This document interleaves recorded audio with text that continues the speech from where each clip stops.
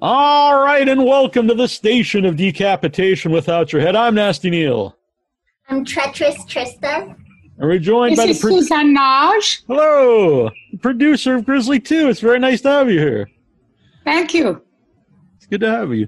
So we're going to get into the history of this, but first of all, 37 years, and the movie's finally coming out in January, and it did play at some festivals this year.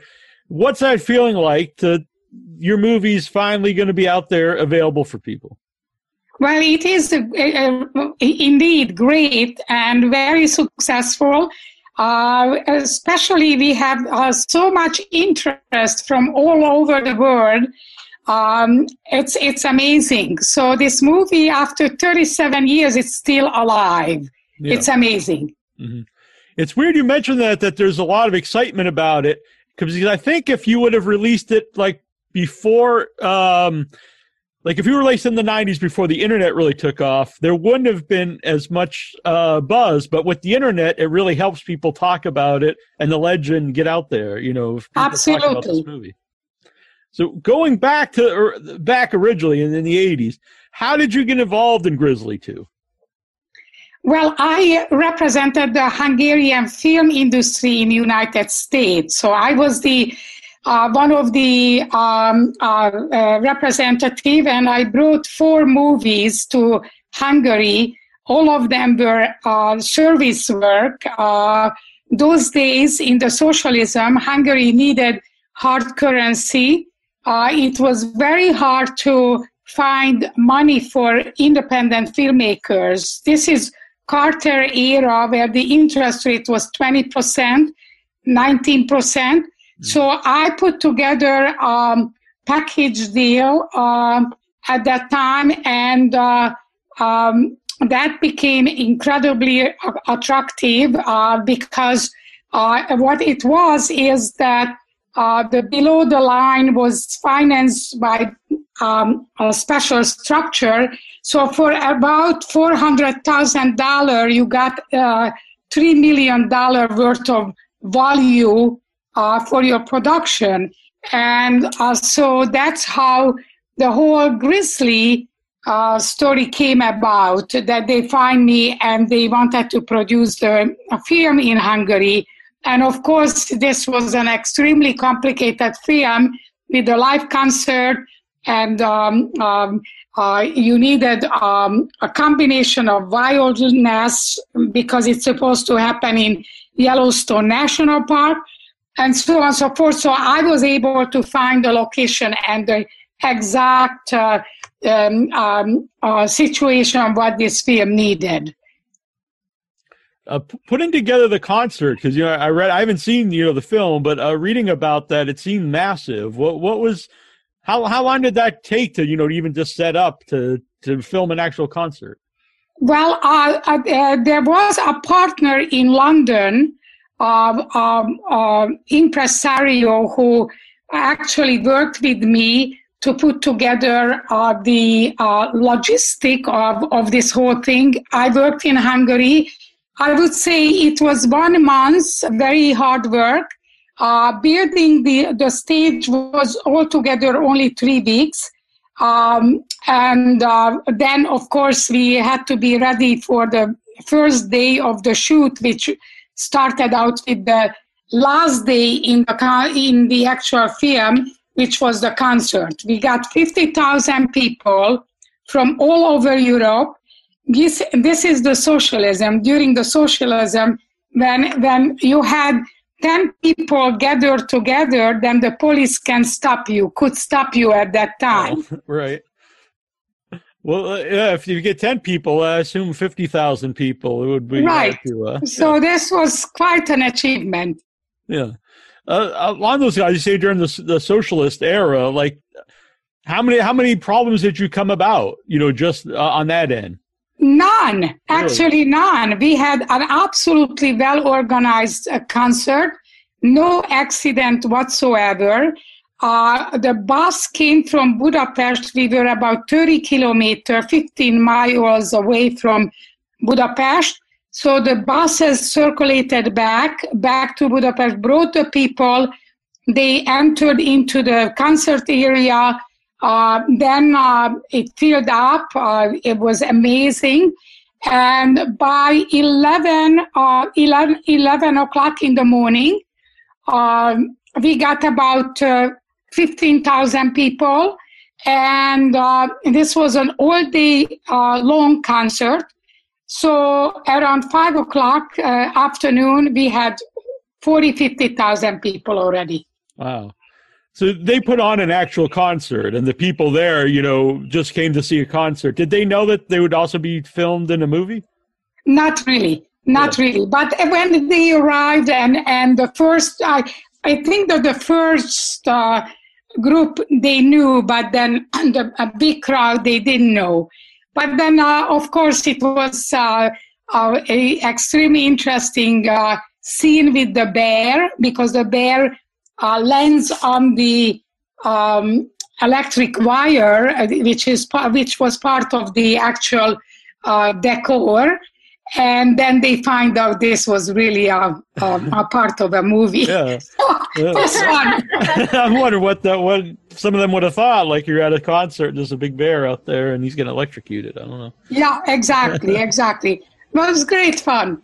Yeah, that's pretty awesome. Tris, do you have a question about this era of the movie? I have a question about the film in general. Yeah. So the title has been through a few incarnations: The Predator, The Concert, Revenge. So I'm wondering if you can talk a little bit about that. Yes. So in 1983, my partner, who actually disappeared the first day of the shooting, he never purchased the title. So tentatively it was called The Predator, and later on Arnold Schwarzenegger used I was going to ask you about that, like if it would have been pre-Predator. The Predator. Yeah. So 1984, I already was fighting with my partner who wanted to take back the film, but I felt that my position was so weak at that time that if he takes it over, all my hard work doing all of this alone would actually be jeopardized, or actually I would be written out of the whole film. So in a very complicated way, I secured my position, and I copyrighted the concert, the Grizzly II, the concert. But it took me 2 years to buy the rights for the sequel of Grizzly. So the Grizzly title was at that time not officially part of the film yet. Mm-hmm. But I copyrighted just so I can secure the title, and then I negotiated, and then I purchased the title. And this is the history of why the film changed title all the time. So 3 years ago, when I took out the movie and I watched the movie, I realized that the movie story is really very simple. The mother bear actually take revenge after her cub has been killed by a poacher. And so that's how the final title came about. Mm-hmm. So you mentioned your partner at the time. Is that Joseph Proctor? Yes. Yeah. He is the one. Mm-hmm. So was it right after you filmed the Beast Festival, the concert, that he calls and says that the movie's no longer being financed? Yes, actually, next day after the first day of the shoot was the concert. The following day, he didn't call me. He didn't have the guts to tell me. He called my home and asked for my husband, and my husband had to go to the Intercontinental Hotel, and he said, in half an hour, I'm leaving Hungary and I will never come back. And you do whatever you want to do with the film because I'm leaving. And at that time, I had 300 people on the set. Yeah. And was your husband involved in the movie? No, he was not involved. That was the strange part, that he was not involved in the movie. But he had no guts. Joe couldn't face me to tell that whatever happened to the money, and evidently I would ask what happened to the money, and evidently I would ask very unpleasant questions, and he didn't want to talk about this anymore. So he left. Did you see him again until, like, the legal battles? Or was that the last time you saw him? In Paris, when we were about to edit the film, and I arrived, he was there. And I got very worried because, again, we finished the principal photography, and he acted like he's here, he's finishing the film, and I can stay there, by the way, but he's the one who is going to finish the film. And so what trick I have made at that time is that we were still in Europe, and the European law has different protection when you make a feature film. You have different protection than in the United States. So the director was French-Hungarian, and I told him that why don't you sue my company, and in this way the negative cannot leave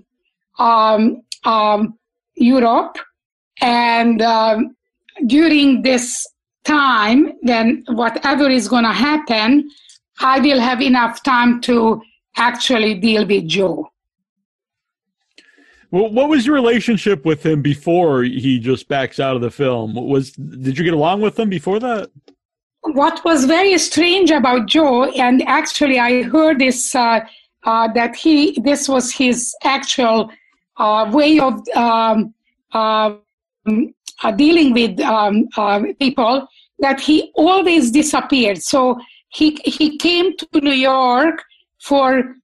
Originally, he said, I will be staying for 3 days, and we're going to have time to go through all the details and everything. We're going to work out schedules and everything. And after the first day, he calls and he said, I got a telephone call. I have to rush. I cannot stay. I have to leave. And this was his way of dealing with people. You never had time with him to really sit down and talk about how these things are going to work, how we're going to do certain things. And if I am not a Hungarian and this is not happening in Hungary, this film would never be done, because what happened in Hungary and what was the only good thing about the socialist country is that once a project was on the way, it happened every single day how the actual schedule was written.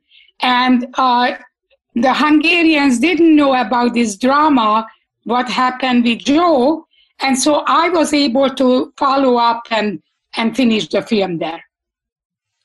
So after he leaves and says, I'm out of the movie, there's no finance, you continue to film the movie. Yes, I continued, and nobody knew that we had an absolute drama and financial complete fall off. Nobody, because if they would know at that time, my judgment was that we would never be able to finish the film. Because then the Hungarians would demand, again, certain security. The Americans would not trust payments and others, right away, when something like this happens, then people disappear. So I never told to anybody. It was an absolute secret for 45 days. Oh. How about the director? I've read something about him, Andrei Zaltz. How did he get involved? Well, Andrei was doing commercial movies. I was not a real feature film director. I met Andrei several times on parties and other occasions. And I recommended Andrei to Joe at the very beginning to do the second unit and organize certain equipment for us. At this time, I was told that David Sheldon is going to be the director. And then Joe went to Paris, and all of a sudden I get a telephone call in Hungary that the director is going to be Andrei Zaltz. And I said, how come Andrei Zaltz is not a director for feature films? Says, I need to deal with him. This is what it is. So Andrei arrived, and then I tried to work with him, and everybody tried to work with him. And it was a mixed emotion because he was inexperienced. Everybody was inexperienced, including myself. So it was an incredibly hard struggle, but it worked out at the end. It worked out because the movie is good. So I don't know if this is true or not. If you could speak on it, that there was a lot of rewrites, and that the caterer was one of the people who. It is true. Some of the, interesting. How did that come about? The caterer. Yeah. Well, the thing is that I think David Sheldon wrote a very good script, but there was some idea that maybe there was a lot of repetition, and it would be better if we upgraded for a more horroristic film. And everybody pitched in. I wasn't, but everybody else was pitching and trying to come up with ideas. And George Clooney said that the best idea was when the caterer got involved, because he was the only one who made sense. So anyway, it was a mess. I think that's cool, though, that George Clooney actually talks about the movie, because obviously he's gone on to become George Clooney, but he's done fairly recent interviews talking about Grizzly II. Yes, I mean, he had a good time there. Actually, what George was saying is that he believes that there was so much buzz about this film, the Grizzly film, that his career took off right away because all of these younger, yet to be stars, all of them got jobs right away after this movie.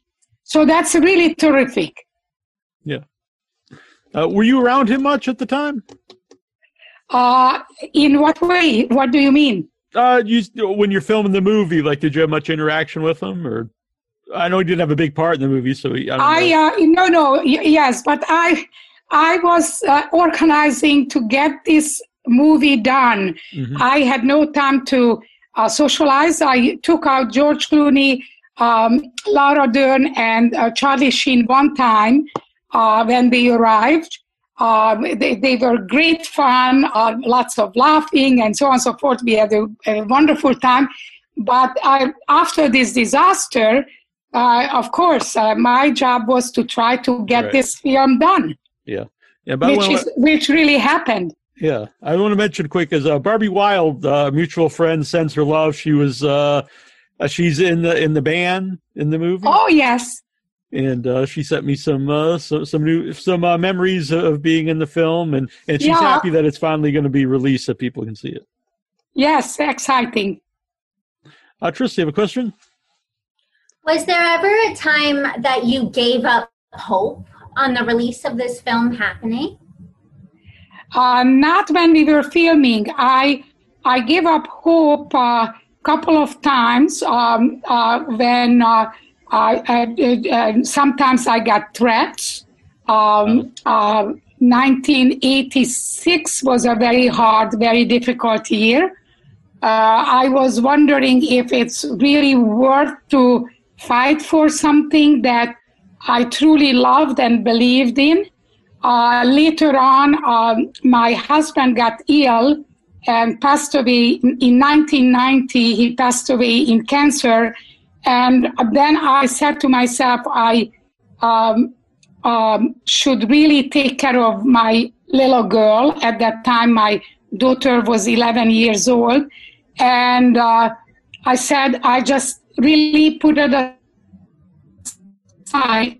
And the time is going to come when it's going to be important for me. But in 1991, I chose to do my regular, I took over my husband, this is husband gallery, and I actually opened the second gallery later on, and was extremely successful. And I waited the time then I could go back and really finish the film.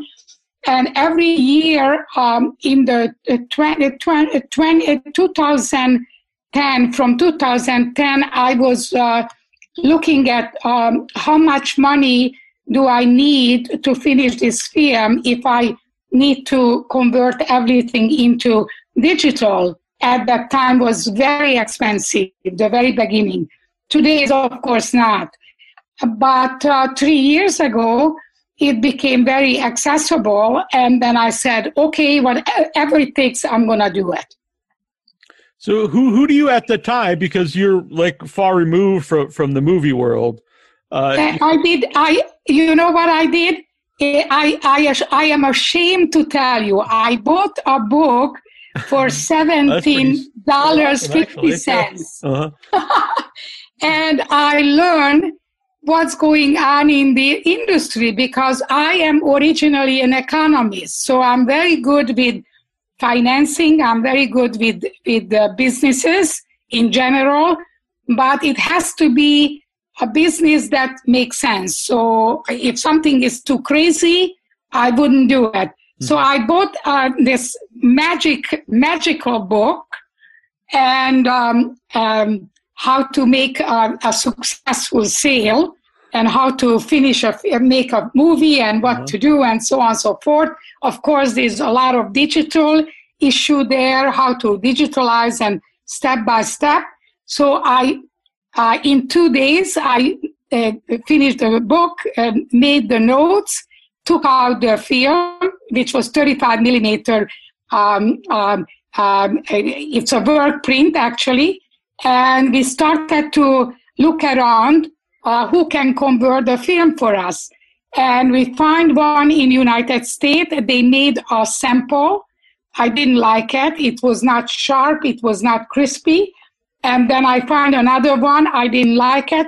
And then about 4 months later in London, I find a fantastic company who actually they cleaned up the film, restored everything. An artist worked on it and restored the scratches and all of the problems. What the film, of course, the film aged. Mm-hmm. They removed the yellow color, everything, and it just became like it was done yesterday. Beautiful. That's awesome. And since you didn't get to film a lot of the grizzly bear stuff at the time, what do you do for that? I had a couple of shots that I could use, mm-hmm. And I purchased a lot of. I met a guy who was a grizzly expert and went to trip to Alaska and Yellowstone also to film grizzlies. And also I find a grizzly bear suit that would imitate actually the scenes that we were missing. But none of them worked out really the right way. And in the meantime, I started to look for just stock footage, things that you find. at various places. Turner also has a lot of people. Shutterstock has a lot of companies selling film footages. And then I started to try to match the pieces. And that was like 6 to 8 months to really figure out how the positioning and how the bear should look like and how many scenes we should have with bear. Because don't forget the Jaws, with the Jaws, Spielberg Jaws, you don't see the shark. Mm-hmm. So I wanted the bear to be seen, but I didn't want that obvious bloody scenes. Mm-hmm. And the funny thing is that in 1987, the Hungarians offered me that they would finish the film with me. And when I was in Hungary, I got the George Clooney,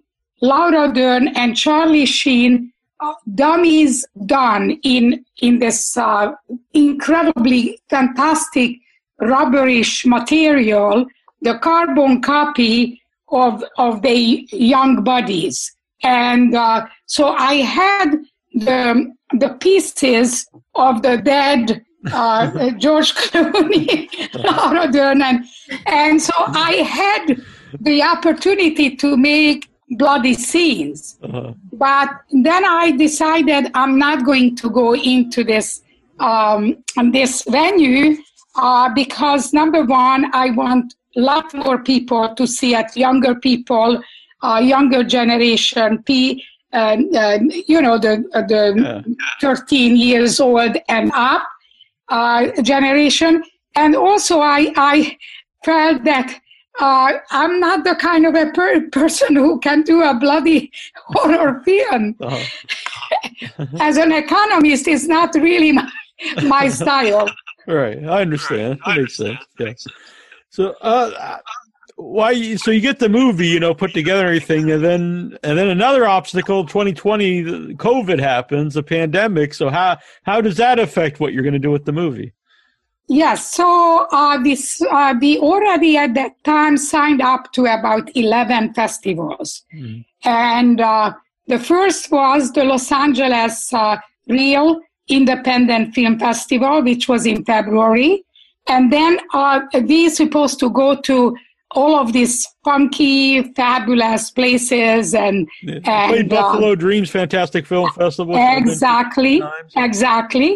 And of course, COVID came, but I worked out with most of the festivals that we will send them the film, mm-hmm. and they are going to have a different way of showing it, and we are going to participate. So this is basically what we did.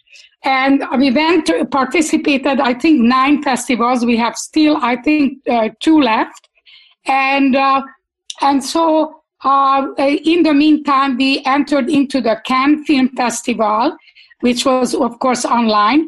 And what was fantastic there, that before the festival even started, I already had on my Zoom side about 30-40 distributor who wanted to talk to me. Oh, wow. That's and wild. It was international, like Japanese, Italian, German, a lot of American. And that was like opening the whole business for sale. Mm-hmm. And interestingly, I have not picked any of those companies because you get always more sophisticated. As you go by, you learn the business. I bought another book for $20. I learned what is the distribution deal and how does that translate to 37 years old film, etc. So by the time I would say around June, I had a clear vision how I'm going to present this film. And then I had 7 contracts sitting with me. Each of them were a little bit different, how they would make the deal. And within the 7 contract, I had 4 of sales representatives, which is the way to go. Then I realized that this is not really important for me because I could manage a lot of the PR issues and others, what I need to do. Mm-hmm. And so I ended up with Gravitas Venture, a fantastic company, and they represent now, they license the film for 10 years worldwide, and we are doing it together. So I do a lot of PR with them, coordinate what I do, how I structure the whole presentation, and write pitches and so on and so forth, sending it to various places, and I enjoy it a lot. Yeah, it's very cool. It's really fun. Yeah. How about did you buy a book about festivals? Because did you know about movie festivals? No, I did not. Yeah. Only 2 books. 2 books. All right. Yeah. So how did you learn about the festival scene though? Because I don't think festivals are really in the first book it says don't be discouraged if the festival is not going to take your film. I said, oh, that's not a problem. I go look at all the festivals and I'm going to pitch the festivals, and we got into most of them. So it was, of course, I mean, we have fantastic cast. It is really now a good movie. I reduced the film. Originally, it was 95 minutes. Now it's 74 minutes. So all the repetition and everything had been cut out. And that really gave a speed, the kind of a speed what thriller needs. That was one of the problems with this film, is that there was a lot of repetition, a lot of slow motion going in the woods and putting traps down and things like that, and talking about this big bear and so on and so forth. Nobody's interested. Everybody needs action. Mm-hmm. And I'll be honest, it seems like, you really love talking about this, and also seemed like it was an exciting process getting back into getting the movie finished and learning about all these new things in the film world. Yes, and now somebody wants to do Grizzly III, and another person wants to do the documentary on it. So all these doors open now. Yeah, because the whole story itself is a movie in itself, I think. Yeah, it is a movie on its own. Yeah. Tristan, you have another question? This movie seems like it'd be a perfect fit for drive-ins. Are you screening there at all? Yes, they are. I mean, Gravitas does it. Mm-hmm. We do things together, and they, of course, tell me certain things what they don't do, and they do most of the big decision. So at the time, things weren't great back in 83 and 84 and 85. So did you just totally get away from, I know you went into your husband's business, but did you just give up on movies altogether? Like, this is something I don't want to be involved in? Well, it was an incredible disappointment to go through Joe Proctor, who he is, and his attitude towards to all of us. Everybody who was involved came out from this movie. A lot of them never went back in the film business, very disappointed, and including me, of course. And it changed. I mean, I don't know whether this was the best thing I did in my life, but I ran my business on my own, the way how I believed is the best I can. and became successful. And the only thing, anything I did, it was on me. Mm-hmm. And so after Joe Proctor, this is what I needed, to do something on my own and not to rely and not to worry about somebody who is going to cheat on me and cheat on everybody.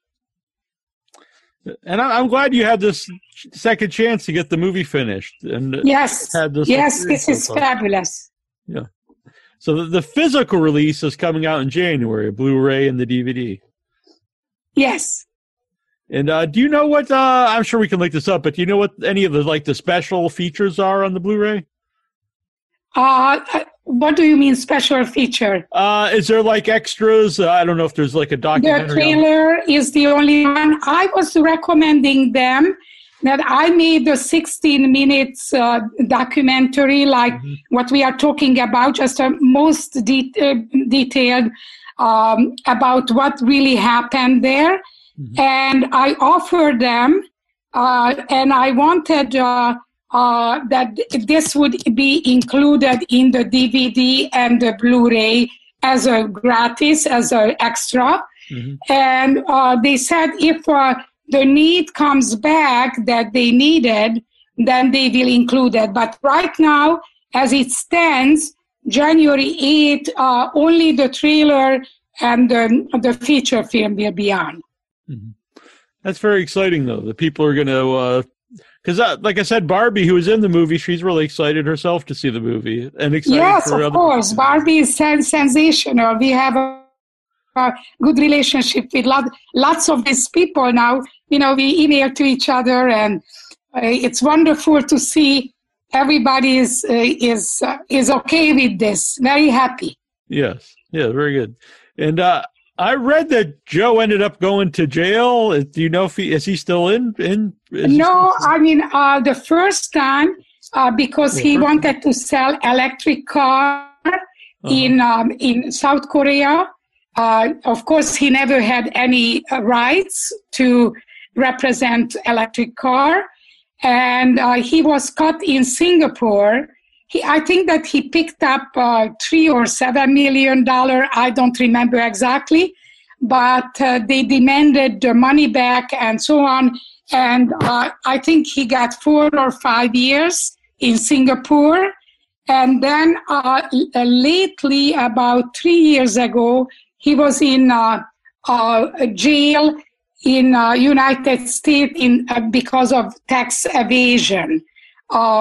A very wonderful article was written about this movie by Brian Rafferty, and he researched Joe's past, and he found all of these documents and newspaper writings about Joe. And so he is not in prison anymore, but I think minimum 2 times he was. Yeah, right. So you're not going to get involved with him again if Grizzly II. Not at all. All right. So I was reading an interview that was written interview, and you were talking about that that you got a bill saying that you owed the company money, and they wanted to meet you in Europe. I think you were in the States at the time. And so you met him a neutral ground, and you said it was secret police had showed up. It wasn't even the film people. Well, yeah, that was not too pleasant, I would say. Sound it. Yeah. So what happened is that during the shoot, the Hungarians, although as I said, I didn't tell to anybody that we are in trouble, but sooner or later they figured certain things out. Of course, they always ask about where is the producer, and I was the co-producer, etc. So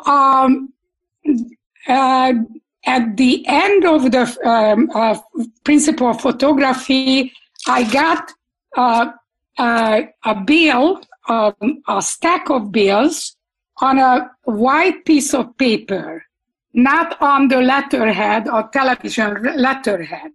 And this was coming from the production manager, who actually was a very, very good guy. And I always told him if later on that he was part of the fact that we were able to save this movie.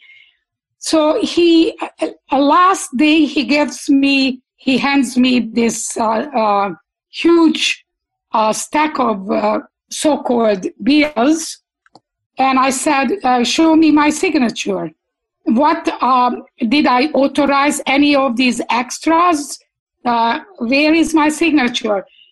We needed to do this and that. So one of the interesting thing was that on the first page, I pinpointed to him, so you are charging $1,000 on a bolt of ropes, which, you use a rope for some reason, and you are charging extra $1,000. And said, how the hell you are coming up with this amount? He said, well, I didn't make it up. This is what it is. So I put together this big bunch of stuff, left, and when I returned from the edit from Paris to New York, a letter was waiting for me from the Hungarian television that I owe $170,000. The Americans own, but if the Americans are not paying, I have to pay. And I had to hire an attorney, and we met in Vienna, and I'm waiting for the Hungarian television, my partner, and three huge guys sit down, and I said, who are you? He says, we came instead of the television. I said, why did you come? I'm waiting for the television. And I recognized two of the guys too. When we were filming, they were always around. They were the secret police, part of the secret police. And so the question was, what is going to movie? One of the guys was asking. I said, it's none of your business what's going to happen to the movie. And then they never said a word. They stood up and left. And I was asking my lawyer, what was this all about and what's going on? He said, from now on, you don't owe any money to Hungary. I said, just like that, I don't owe money. Until now, I owe money with these fake bills, and now I don't owe money. That doesn't make any sense. It's going to come up one day and haunt me. So this is nonsense. So later on, I find out that the Americans, not Joe, the Americans who wanted to get the movie, who financed this movie, paid this extra, and I have no idea how much, because they would not be able to get any documents and any movie part unless they paid that. That's what I find out. So it wasn't like the reason the television didn't come because the deal was made in the background, but they never told me. Some wild stuff there. Yeah, wild. Yeah. You have to live through this. You have to live through this. When I mentioned you were coming on, a couple people had asked me to ask you about, there's rumors that there was like a blood machine on set that blows up, the blood pump, when you were making, so what happened there? Well, apparently, Nick Mully, who is a very well-known special effect guy who built the bear, had problem with the bears. He claims now only one bear with the bear suit was the one which he could not get it work. But the truth is that he also had problem with the mechanical torso. That's why we couldn't film a couple of the close-ups. And he says, I wasn't there, so I don't know. He says that the Hungarians were not efficient and they didn't learn how to use the blood with the bear, and it blew up on the bear and destroyed part of it, and so on and so forth. So it was a big mess. Yeah. But I was not there, and we had problem with the bear from the beginning. Uh-huh. Yeah. I also read that David Prowse was he, I don't know if he was in the movie or not, but he was the original guy that tried on the bear suit when they were building it. The original guy was a pantomime actor, a very well-known pantomime actor who was hired to do this work. And what happened? Nick was also extremely nervous. Joe was not there. Nobody was there to talk to. So the whole thing, the chemistry was bad between them. So it didn't work. That's the bottom line. Right. Do you have like any of the bear suit left? No, because they claim it was burned down. Oh, okay. The Hungarians were not returning the bear parts, the mechanical bear and the bear suit, and never since then I tried to figure out what happened. Maybe somebody was using it, and they were doing another deal with this bear, but I could never find it. Yeah. When you first got online and you started to see people talking about the movie, and there was like a leaked cut of it on YouTube and stuff, like what were your initial thoughts of all this? Well, I wasn't unhappy. I mean, even those people who were bad-mouthing about this film, somehow it keeps the word out about it. What? It gets the word out about it, even if they're talking bad about it. Right. And you know what? A lot of people who were involved, rightfully, they had a very bad experience, rightfully, just like I did, and I had. And I can't blame them. An illegal copy was, a bootleg was circulating for many, many years. I just took it down 3 years ago when we really seriously started to deal with this. I wasn't that upset because I do understand the human motivation that you hope this is going to be your big entry in the film industry, and then it didn't happen. Right. So that's a disappointment. Mm-hmm. AJ Zyla in the chat, he says, I applaud your perseverance. Must feel really satisfying to have this released. Yes. So when you did the festivals, I know they were virtual, but what was the feedback like? What did the all good.